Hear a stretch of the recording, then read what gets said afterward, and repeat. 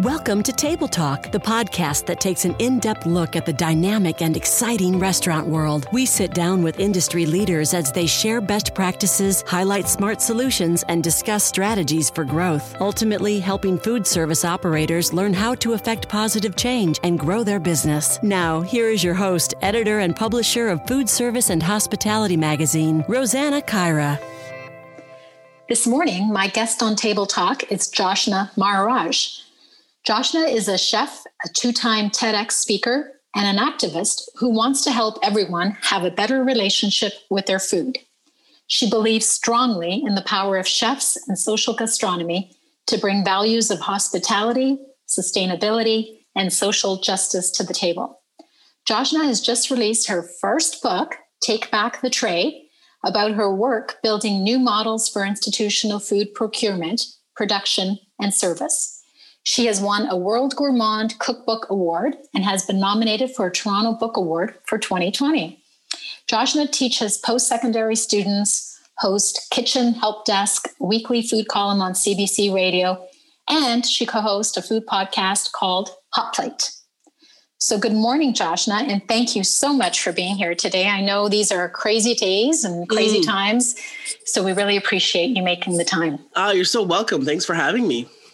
Yeah, so I thought it'd be great to start off with, I guess, some exciting news about your book. I see you're up for some awards. And I know, that's very cool. The Toronto Book Award feels especially exciting because it focuses on books that have Toronto-based content.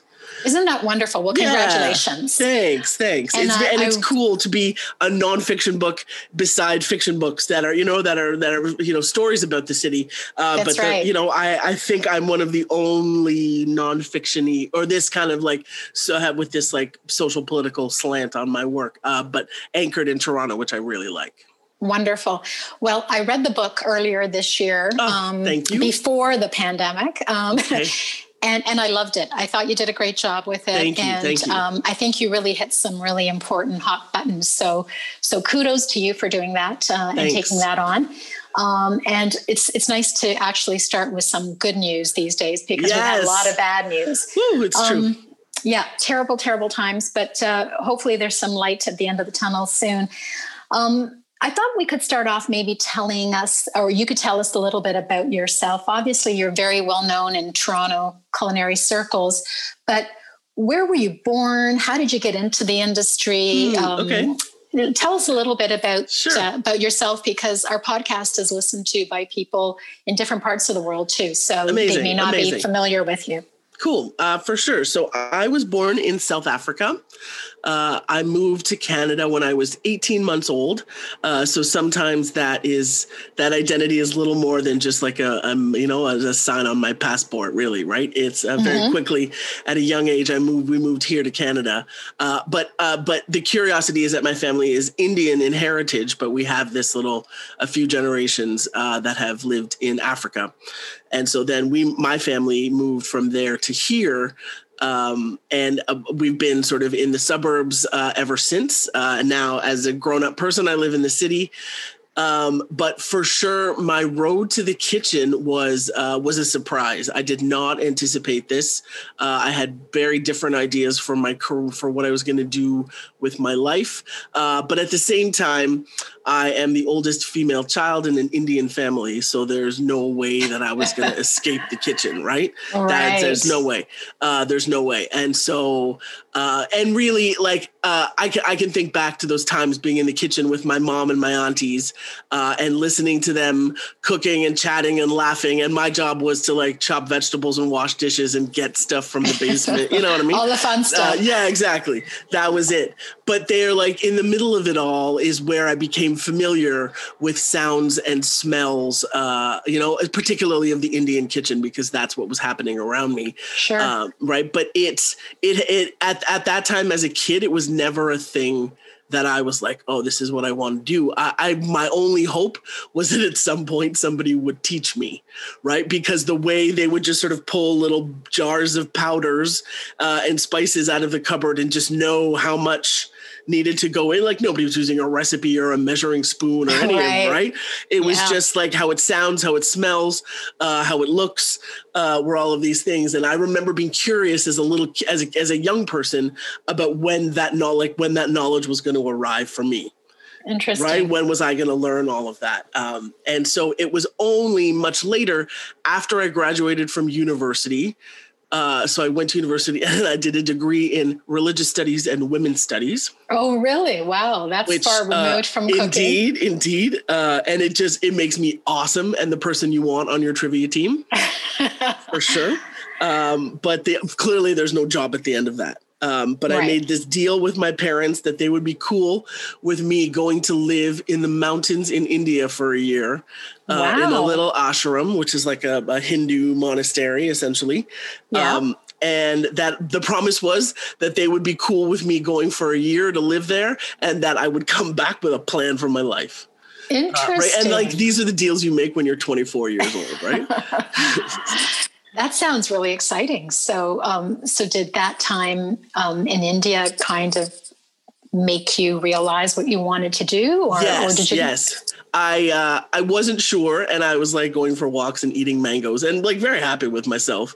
But the people there, the people who worked in the ashram were lots of local folks. You know, it was a rural village that was around us. And they were so curious. They were like, who is she? What is she doing here? Who are her insane parents that have just left her to, you know what I mean? And I was 24 and not getting any riper in terms of being marriageable, right? TikTok, things were happening. And they really thought that they were going to save me because they were just like, what on earth? Who are these insane parents? So they dragged me into the kitchen. And they taught me how to make chapatis was the first thing, right? And the version of the ones that we made there were a bit different than the ones that were made in my house. And the other truth was that I had to make enough for 60 people. Oh my goodness. Right. So they quite literally had me on my haunches kneading dough. Right. And the thing about the kitchen in this context is that it is in a Hindu context, a kitchen is a sacred space. So you take your shoes off, you work barefoot and you sit on little benches on the floor. And you chop vegetables in your lap. Right. There's no stainless steel crisp. Wow. There's no crisp white linens or steel-toed boots or any of that happening. Right. But just the vibe of it all, right? I fell deeply in love with all of it. And I was like, I love doing this. I love feeding people. I love watching this happen. I love the joking and conviviality in the kitchen before we get there, before we put the food out. And then it all clicked, the fact that this could be a job and this is something that I could do for a living. And so I sent a proclamation home to my parents and told them that this was the plan. And I had this plan that I was going to apply for the first ever online application from my little like only 2 rolling blackouts in a day mountain ashram dial-up computer access. It was really funny. Yeah, it was really, really funny. So you did come back after the year and you went to culinary school? I did. I went to culinary school here in Toronto. I went to George Brown and I did that one-year chef training program, which was perfect because I had already had enough of school. Right. So this was a nice fit. So that was that. And now we're at probably 2002 was when I graduated from George Brown. Okay, great. So once you got that, the schooling under your belt and you knew what you wanted to do, what did you decide about restaurants and, where you wanted to work and what you wanted to create? Was there a turning point there or did that happen quite accidentally in terms of where you started? Yeah, no, there was a turning point because all of that food love that had grown for me while I was in India was this very like good feelings and nice intentions and thinking about the transfer of energy and the great responsibility of being a cook. Like these were really sort of like deep, soulful things. And it was like day one at cooking school when it became super clear to me that there was no room for that in this professional kitchen context. right? And it was, nobody was thinking about good feelings and, you know, and positive connections or any of that. It was very technical. It was very structured. It was very white, and it was very male. Right. And that was a really important thing for me to drink in, because in my lab section, there's probably 200 or something of us in the whole class. In my lab section of about 30 students that would sort of move around together, there were 3 women. Wow. And this was early 2000, you're saying? It's 2001. Basically. Yeah, 2001 was when I started. Right.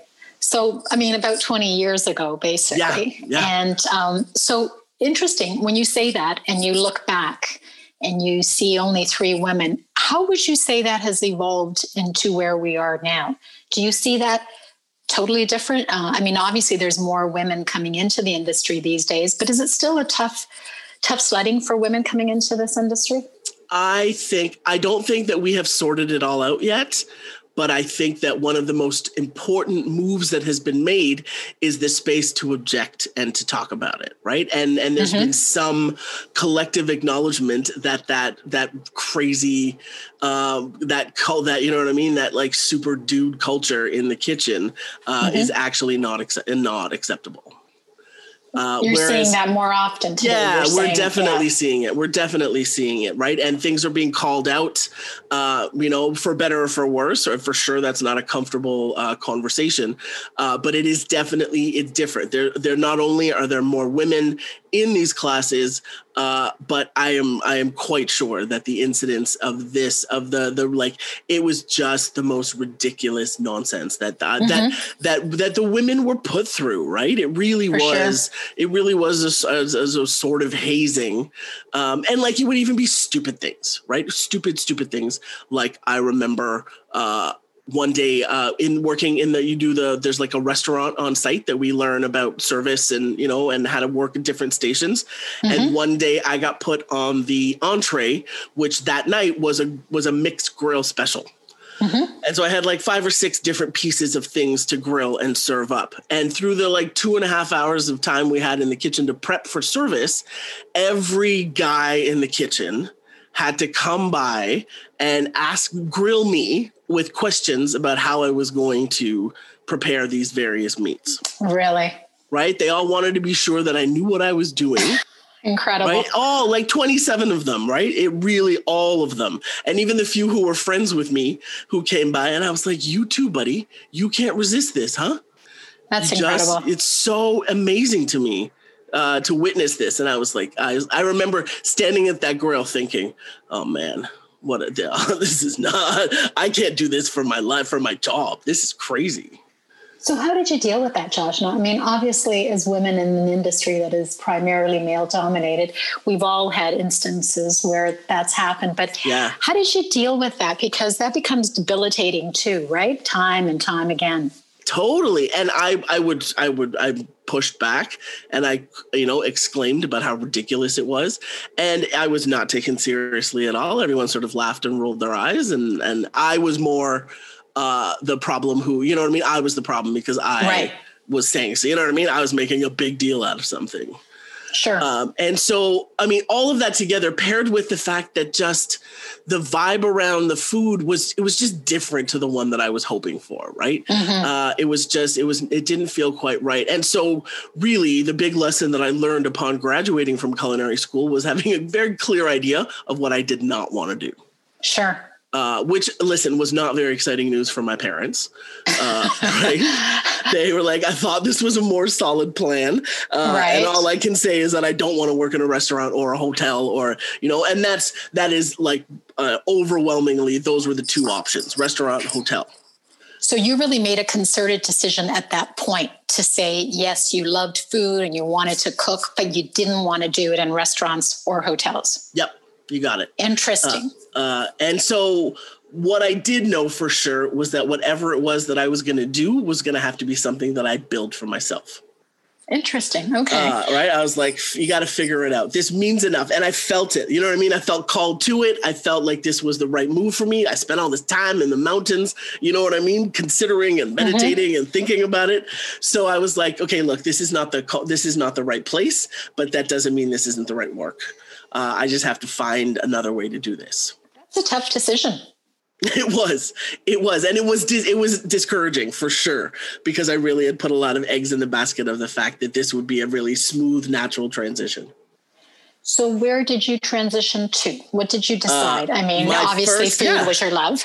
Yep. My first job, my first cooking job was at a place called Dish Cooking Studio here in Toronto. Oh, yeah. And I had the job of doing the early morning pastries and soups and sandwiches for the cafe. Right. I showed up early and made scones and muffins and sandwiches and soups. And I loved it. Right. It was wonderful. I was delighted to be in this context and doing my thing, getting started somehow. Dish had a few angles on business. There was a catering business, there's the cafe, and then there was also teaching, a cooking school. And soon enough into my time there, I got a crack at teaching cooking classes. And I got to say, that was really where the magic happened. Really? I realized how much I loved teaching and how much I loved getting people excited about cooking. Right. And it became very clear to me that my magic is going to be less about the plate of food that I'm going to make you and more about teaching you how to make it for yourself. Interesting. Right. So, that became clear. Yeah. So you stayed there for a while, or did you end up? I stayed there. I did stay there probably 3 or 4 years, which I guess in Sheffy time, this is a solid amount of time. That's a solid number. Yeah. But in the middle of that, I held two jobs at once, because probably 2 years into that time is when I was introduced to the Stop. And the folks at the Stop were holding a fundraiser at Dish, and I was assisting the chef. And I learned about this organization and the work that they do. For listeners, they are a community food center in the West End of Toronto with a really innovative, holistic approach to building community food security. And I was very excited about them and the work that they did. And then beautifully, there was an opening for a cook, and they needed somebody to cook lunches. Then it was just twice a week lunches. And so one thing led to the next, because listen, the curious reality of this all, Rosanna, was that this job in nonprofit was actually much more lucrative and secure than any other kitchen job that existed. Isn't that interesting? Right. It was permanent. There were benefits. There was vacation time. Right. It was work that I was very excited to do. And that was fascinating for me. I was like, okay, this is what we're trading off here. And so I took that job, and I was concerned. I was a bit worried that I might be closing the door on any culinary dreams that I had, because really there's no crisp white jackets or anything down the nonprofit road. Right. And so I was concerned about that, but at the same time, it really felt right. And it felt like this was a place where my crazy ideas about food could really have a venue or a time to shine. So I took the job, and I remember it was either I was going to take the job at the Stop, or I was going to go teach English in Japan. Right. Distinct. Right. Exactly. I was like, it needs to be some sort of adventure. Whatever we're doing, it needs to be good and exciting. So it was I had gotten the acceptance letter to teach English in Japan.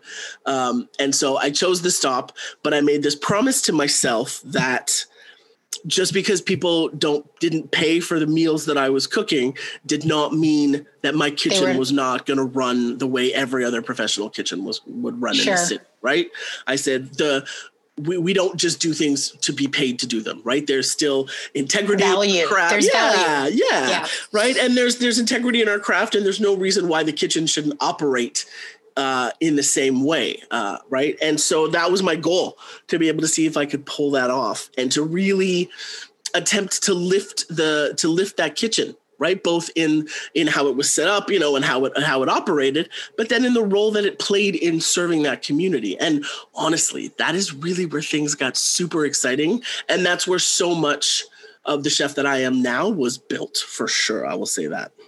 And it was groundbreaking too, in terms of a role for you and for the Toronto community. It was definitely a bit of a surprise thing because and you see usually at food events when they have like community food partners and stuff, there's like a section of tables off to the side where you have the communities and they have their sweet little brochures and pamphlets about their programs and all of it.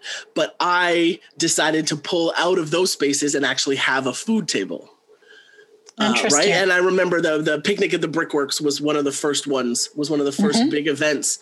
And it was so fascinating to see how being able to serve somebody something delicious while telling them about our food insecurity strategies or dining programs or whatever it was a really good way to deliver that message to build our community, our donor base, all that sort of stuff.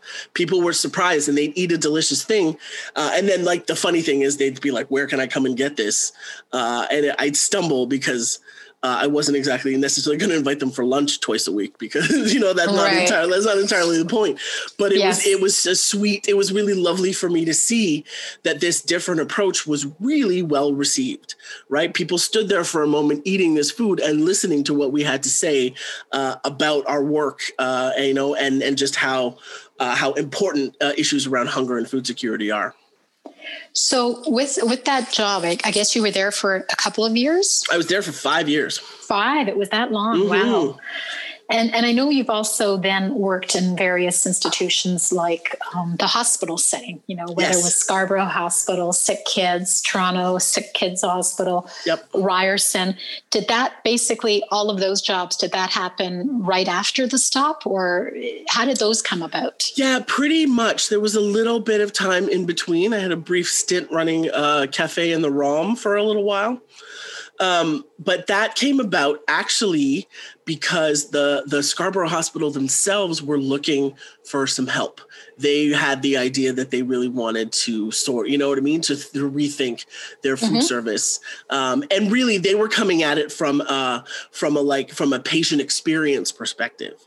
Right. And like on the lists of things were like rethinking gowns and you know what I mean? And bedding and linens. Like they were just really sort of doing a reevaluation of the patient experience. And delightfully, food was on the list. So they reached out to our food community for some help. And this landed with me. Oh, interesting. And yes, go ahead, please. No, I was going to say, when we think of hospitals, we always think of bad quality food, and it's ironic because you're there to get better, but who would want to eat some of that food to get better and more energy? Yep. So you did a lot of really exciting things in that hospital environment. And I'd love for you to speak about that for a few moments in terms of how you changed that whole mindset about what it means to have hospital food. Mm-hmm. Thank you. It was a really mega lesson, right? I was the mandate that I had was focused on putting more locally sourced food onto institutional plates. Right. That was the piece. We had a nice little bit of funding to explore this and figure it out. But truthfully, I thought to myself, if I can wedge my foot in the door here and have this institution open to talking about food, then we're really going to talk about it. Right. And I want to talk about scratch cooking. I want to talk about more cultural diversity. I want to talk about more wholesome food connections, all while, under the umbrella of this local food connection. And listen, I'm delighted. The most wonderful thing is the fact that the kind folks at the Scarborough Hospital bought what I was selling. Right. They were in for my big promises of revolution. Right. And they undertook this mega task of really overhauling the patient menu. There's 324 beds in that hospital. And obviously there's also there's a regular menu for say 60-70% of the population. And then there are 35-40 different therapeutic diets.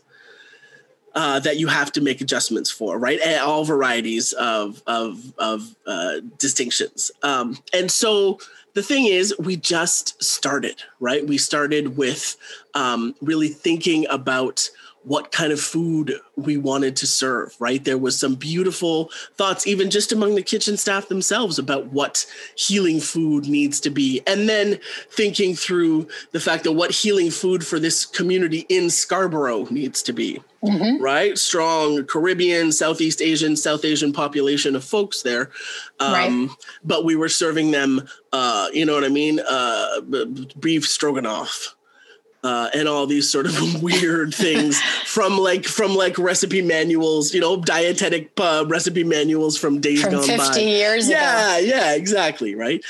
And so here's the thing, though. Obviously, at least the first couple of weeks, I just spent watching and observing and learning and just seeing how this machine ran.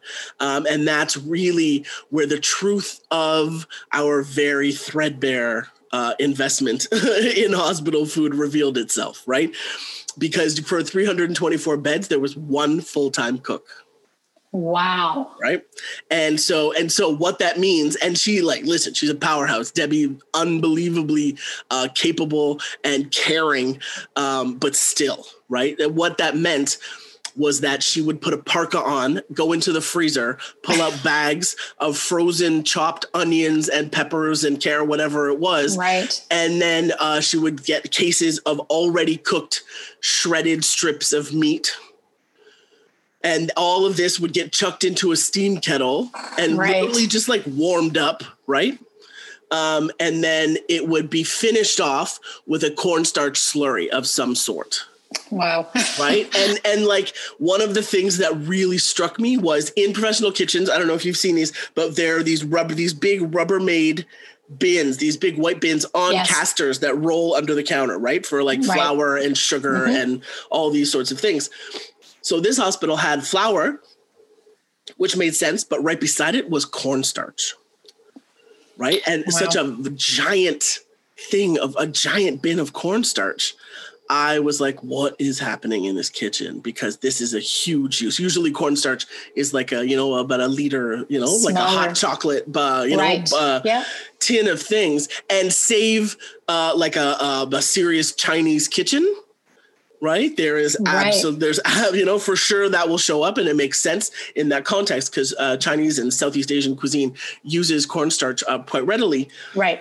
But I was like, what is going on here? And what I started to realize was that a cornstarch slurry is you mix cornstarch with some water, you make a little paste, and then you add that to your pot on the stove, increase the heat, and the heat activates the cornstarch, which starts to thicken up the whole mixture. That's the story. But what I realized was happening was that the food ingredients that were frozen and processed in the carts, in the boxes in the freezer, were really pretty dead food. Right. Wow. This food had really been long surrendered whatever energy or goodness it had inside of it. Right. It was like an edible food-like substance at this point. And so there's nothing to it.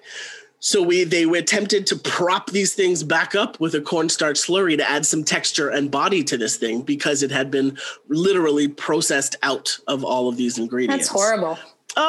From the culinary perspective on this was just red flag after red flag in my head, right? From that was really a key piece for me. And in this process, it became very conspicuous to me, the absence of knives, oil, and salt in the kitchen. Really? Right? And that, you walk into any professional kitchen, you will have a very easy job of locating the knives, oil, and the salt, right? Nobody does anything in that kitchen without accessing at least one of those pieces, right? And so then I started to think about, well, what does this mean? What's happening in this kitchen, right? Nothing is being chopped and processed, not at all. Nothing is being sautéed. No aromatics are being browned. No flavor is being developed that way. No caramelization. None of that is happening. Incredible. And nothing is being seasoned, right? No salt. And quite likely because there is already more than adequate sodium in these, in the preservatives, in the sense of preservative in this food already. So that's just incredible, Joshna. And when you look at, obviously, that's just one hospital, and you've had experience in a few others. Was the same thing happening elsewhere too? Yes, definitely. Yes. And what I learned, though, is that there are different models for hospital food service, right? And there are the big distinction between whether they actually produce anything on site and plate it up, like more sort of old school style, like they had a conveyor belt and the whole bit in the kitchen. But then there's another model called the retherm model, where it's essentially food comes in already cooked, portioned, and frozen. And staff work quite literally with parkas on and fingerless gloves, right? They work in freezers to assemble these trays that go into these hot boxes that get plugged in, and it all raises to a good safe temperature, about 165, right? And then these carts are wheeled out to patients. And those are the meals. And the dream that they paint is that there's a hot side and a cold side, right? So they just, the staff just sort of plate the appropriate things on either side. But the seals are not great. And so the perennial complaint from patients is about warm milk and limp salad greens. Wow, that sounds very appetizing. Right, exactly. And very often too, like one of the other crazy things I discovered was that in one hospital, we learned that the distance between the kitchen and the patient rooms was so vast and that the staff had to, push these carts a major distance. And in the journey, all of the soup would slosh all over the tray. Oh my goodness! So by the time not the tray, be warm right? either. No, exactly. And by the time it got to the patient, it was a solid mess. Oh my God! Right. And those are the two options that were available. Right. Really, that was all that was happening. And so I was like, it took my breath away to think about how many hospitals, how many people, this whole country. Right. You start thinking about Toronto, then Ontario, then the country, and it is a terrifying reality. So I would assume this is what fueled you to write your book. Yes, definitely. And particularly after getting a crack at another institution, right? I had a chance to move over and try my hand at this in education at Ryerson University. And that's really when I understood the fuller bit about what it's going to take to rebuild the food systems in our institutions. And I actually learned that there are some objective truths about that effort, and that people were interested and they wanted to learn more. And if the need to put something in people's hands really started becoming a reality, and that is where the idea of the book emerged from. So is the educational side, you're saying there's similar issues there as well as in hospitals? Oh, yes, definitely. The depth of the bureaucracy, the real... the segregation of values is a great way to say that. The context is a bit different, and one of the freedoms I think in education was that I had a bit more room to move with rolling out costs to the end user in a way that you don't in the hospital. Right. And so, for example, what that would mean is I wanted to put a grass-fed burger on the menu on campus, in the main cafeteria at Ryerson. And when we did the numbers and figured it all out, it was an extra 25 cents that the burger needed to go up. Right. To make these costs work. And so we decided to put a sign up and tell the story about this wonderful family, the Van Groningans, who were raising cattle and doing a wonderful job. And that explained why the cost of the burger had increased. And zero complaints, lots of excitement about how delicious the burger was. Yeah, I mean, 25 cents doesn't seem that much anyway. It's not. And I think it helps when you take the time to explain why, not just, that we're looking to pinch you guys for a little bit more. So after having gone through these experiences, you obviously tried to make an impact and make a difference. Yes. Did you feel that you did in terms of what you left behind and where things stand today? I mean, do you see changes in those areas today as a result of what you did? Yeah, yes and no. Yes, I definitely feel that there was impact and usefulness, right? But one of the things that I have really had to kind of rework in my own mind is my own expectations for what I could have actually pulled off, right? Because, I mean, there's so many pieces involved here. One of the key pieces for me was about funding, right? Because I would get just a year's worth of grant funding to attempt to unravel something that was at least 25 years in the making. In the making, yeah. Right. If we imagine in hospitals, the sharpest cuts to budgets came from the Harris conservatives in the 90s, right? And we're still sort of cleaning we're still up. Living from that. Absolutely, and cleaning up that mess, right? For sure. Part of the reason why this work exists is because of that, right? And so to think that ratio is off, because it took me 6 months to just figure out what was going on. Incredible. Right? Never mind rebuilding a thing. Now, at the same time, I had 2.5 years at Ryerson. And so we really actually were able to make some change and to realize the impact of that change. We really started to see it. And it was impacts on things like the culture of food, the temperament of the students. I sadly did not get any connections to academic performance just yet. But from the back end, the connections to local small business, to supporting local agriculture, all of these wins really started to reveal themselves. And so while I sometimes get a bit fraught at the fact that not all of the changes that I have made have stuck, and you know what I mean, and that I haven't sort of permanently made adjustments, I think that what I have done is you know what I mean, I ventured into the belly of the beast to figure out what was going on and what change was going to, what change was going to require. And I realized what is possible, and I have a model. Right? I know how to do this. So often when I was writing my book, I was really, I felt really, really wound up about the fact that I didn't have a more successful tale to tell about the legacy that's been left. But I realized two important things. One is the pilot project is not the thing that sustains permanently throughout history. The pilot project is just to figure out how to do this and if it's possible, right? That was my job.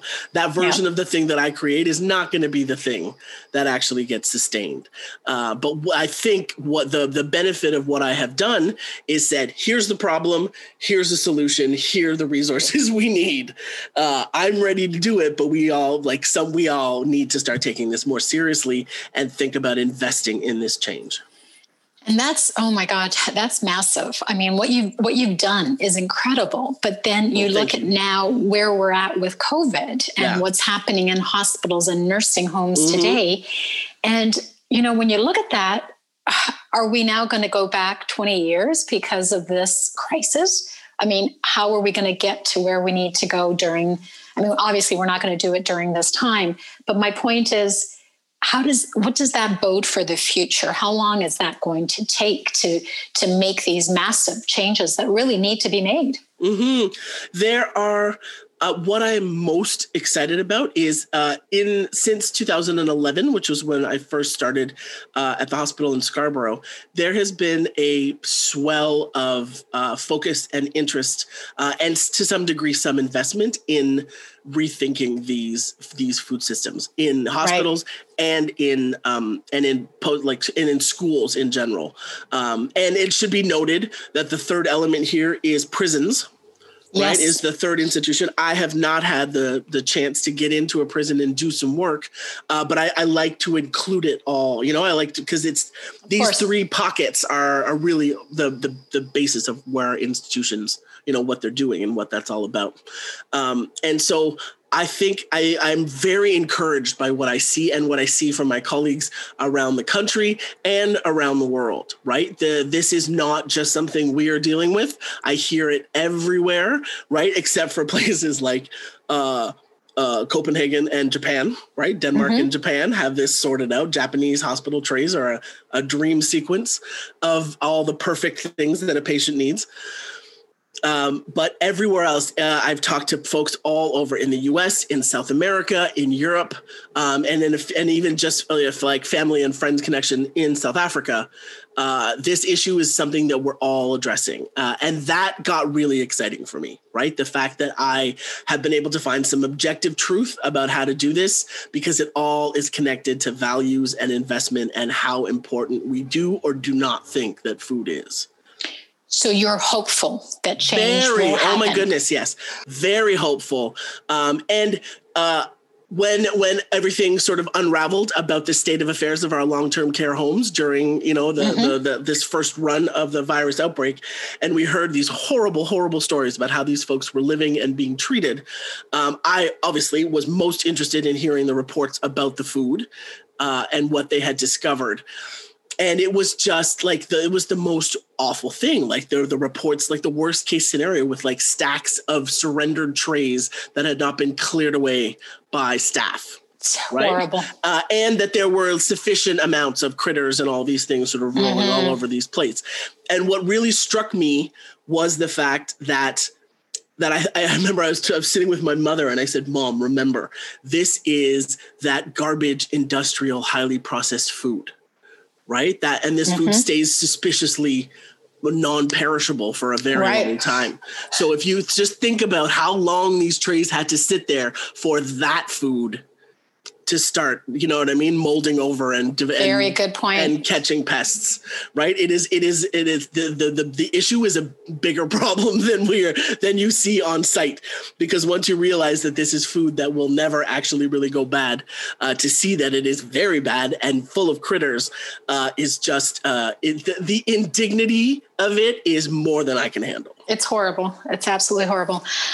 So having worked now in that setting, where are you at today? What are you doing today? I know COVID obviously has impacted everybody in this industry, chefs, restaurateurs, nobody's been spared. How has that impacted you and what are you doing today?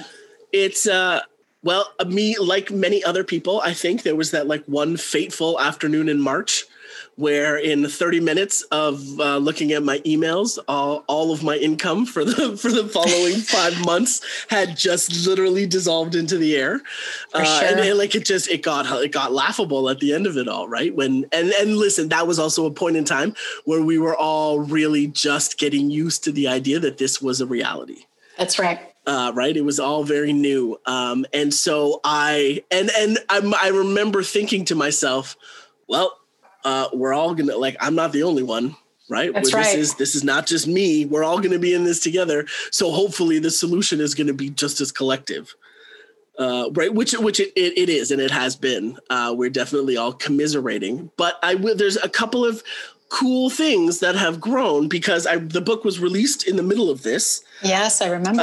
And I was very sad to not have the parties that I had planned. I know. Right? The dresses have been ordered and they wait expectantly on a hanger for the moment where they can be worn, right?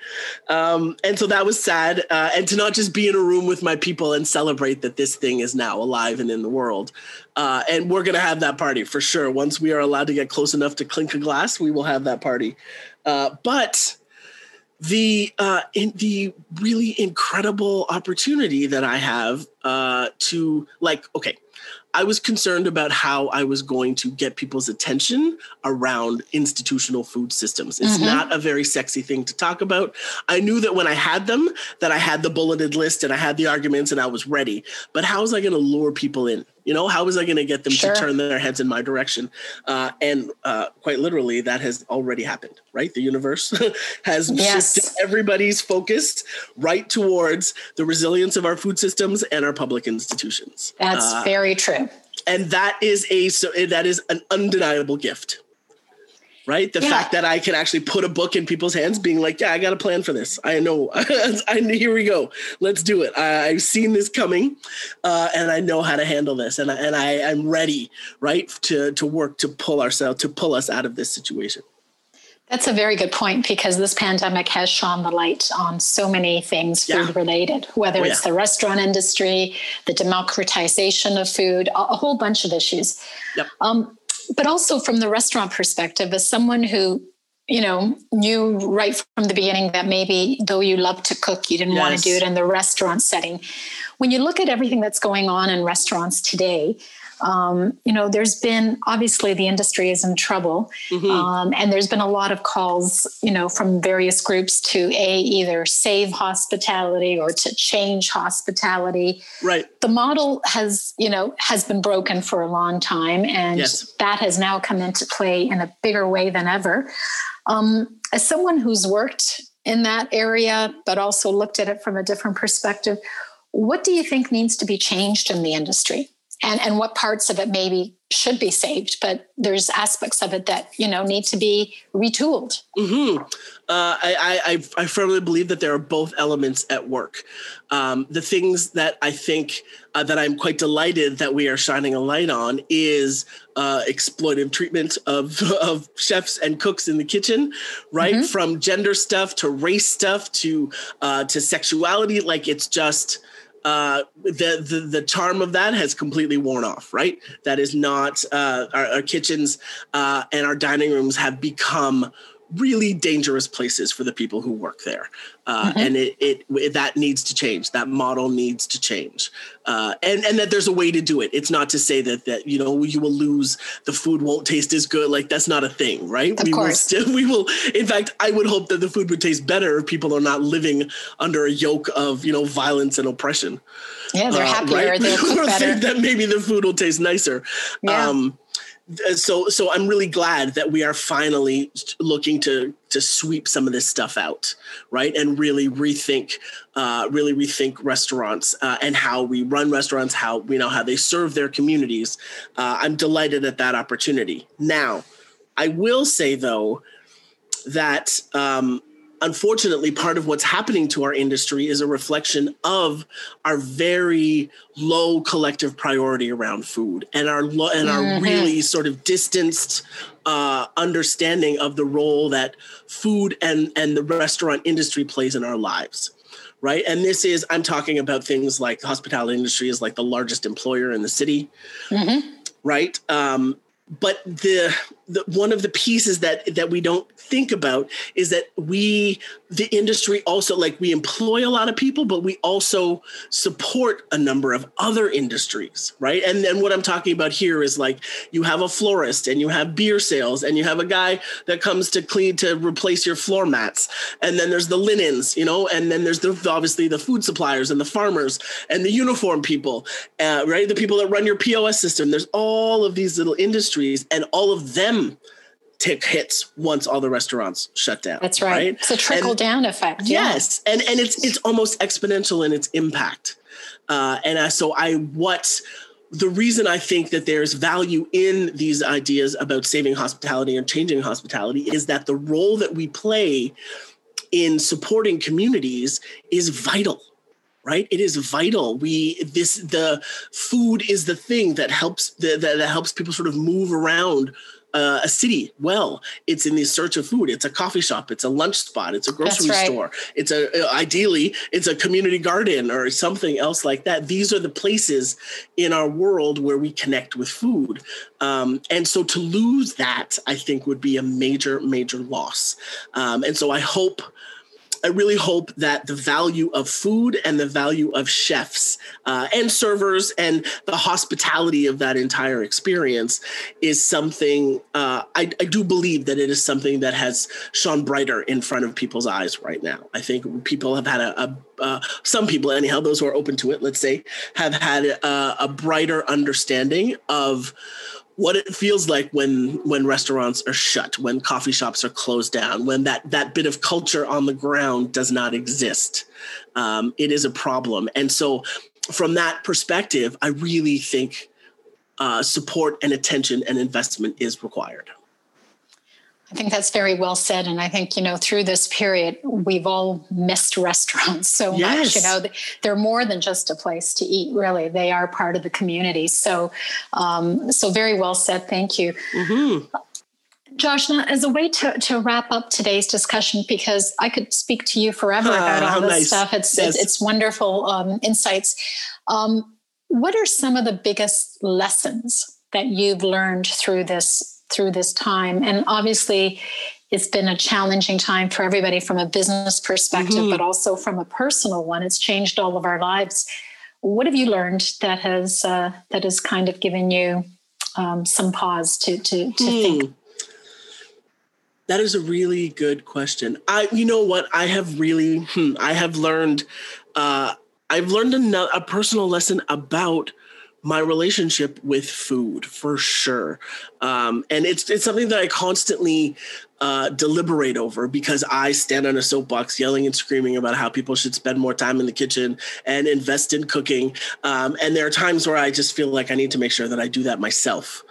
You know what I mean? And that I will take my own advice. And lockdown and the quarantine really pushed me there as well. And I have had to sort of relearn some of my own habits and my own thoughts. One of the things I've never been great at is cooking for myself. Interesting. Right? Hardly ever. I will have an egg and a piece of toast more than anything. Right? And there are so many times I would consciously, pre-lockdown anyhow, I would invite people over just so I'd get a good meal in, It was ridiculous, right? It was ridiculous. But now when I had this scenario where I can't invite anybody over, but cooking is such a soothing thing to do, right? Like everybody else, I was like, okay, I'm going to have to, I made beautiful meals for myself. And I took the time to do this. And because I'm the only one here, I had to make better friends with leftovers than I usually do. Yes. Right. I'm not usually a fan. Once I've experienced a thing, I'm done with it and I want to move on. So generally speaking, for me, I will pack it up and share it with somebody else. But I didn't have that opportunity this time. And so I had to eat it all myself. While it was new behavior and, I wished that I could do different things, I was really happy for the reinforcement of the lesson, even to me, right? Somebody who screams and yells about this for everybody else. I learned some very important lessons in the value of taking the time to nourish myself well, particularly, under the looming threat of a global pandemic, right? Really investing in taking care of myself and the fact that the kitchen is my happy place. So go there, be there. Don't be, Don't shy away from spending the afternoon baking something beautiful. Sure. Do it. Well, that's a pretty funny thing from a chef. That is a lesson that you learned, but it makes sense because I think, we're always so time starved too, right? Yes. That we tend to take the easy way out sometimes. Yep. Well, Joshna, like I said, we could go on forever, and I really do appreciate the time and energy to chat with us today. You've done incredible work on, with food systems and the food community, and your book is wonderful. So if anybody hasn't picked it up, they really should. It's a great read. And really, thank you so much for your time and for sharing your expertise and your insights. And I look forward to seeing you personally sometime very soon. Oh, it'll be such a treat. Thank you for having me and for this time. All right. You take care and stay safe. You as well, Rosanna. Thank you. We appreciate you joining us for this episode of the Table Talk Podcast. If you enjoyed today's episode, we'd love for you to rate and review our show. Also, make sure you never miss an episode by clicking the subscribe button. For additional resources related to today's episode, please visit our website, foodserviceandhospitality.com. Until next time.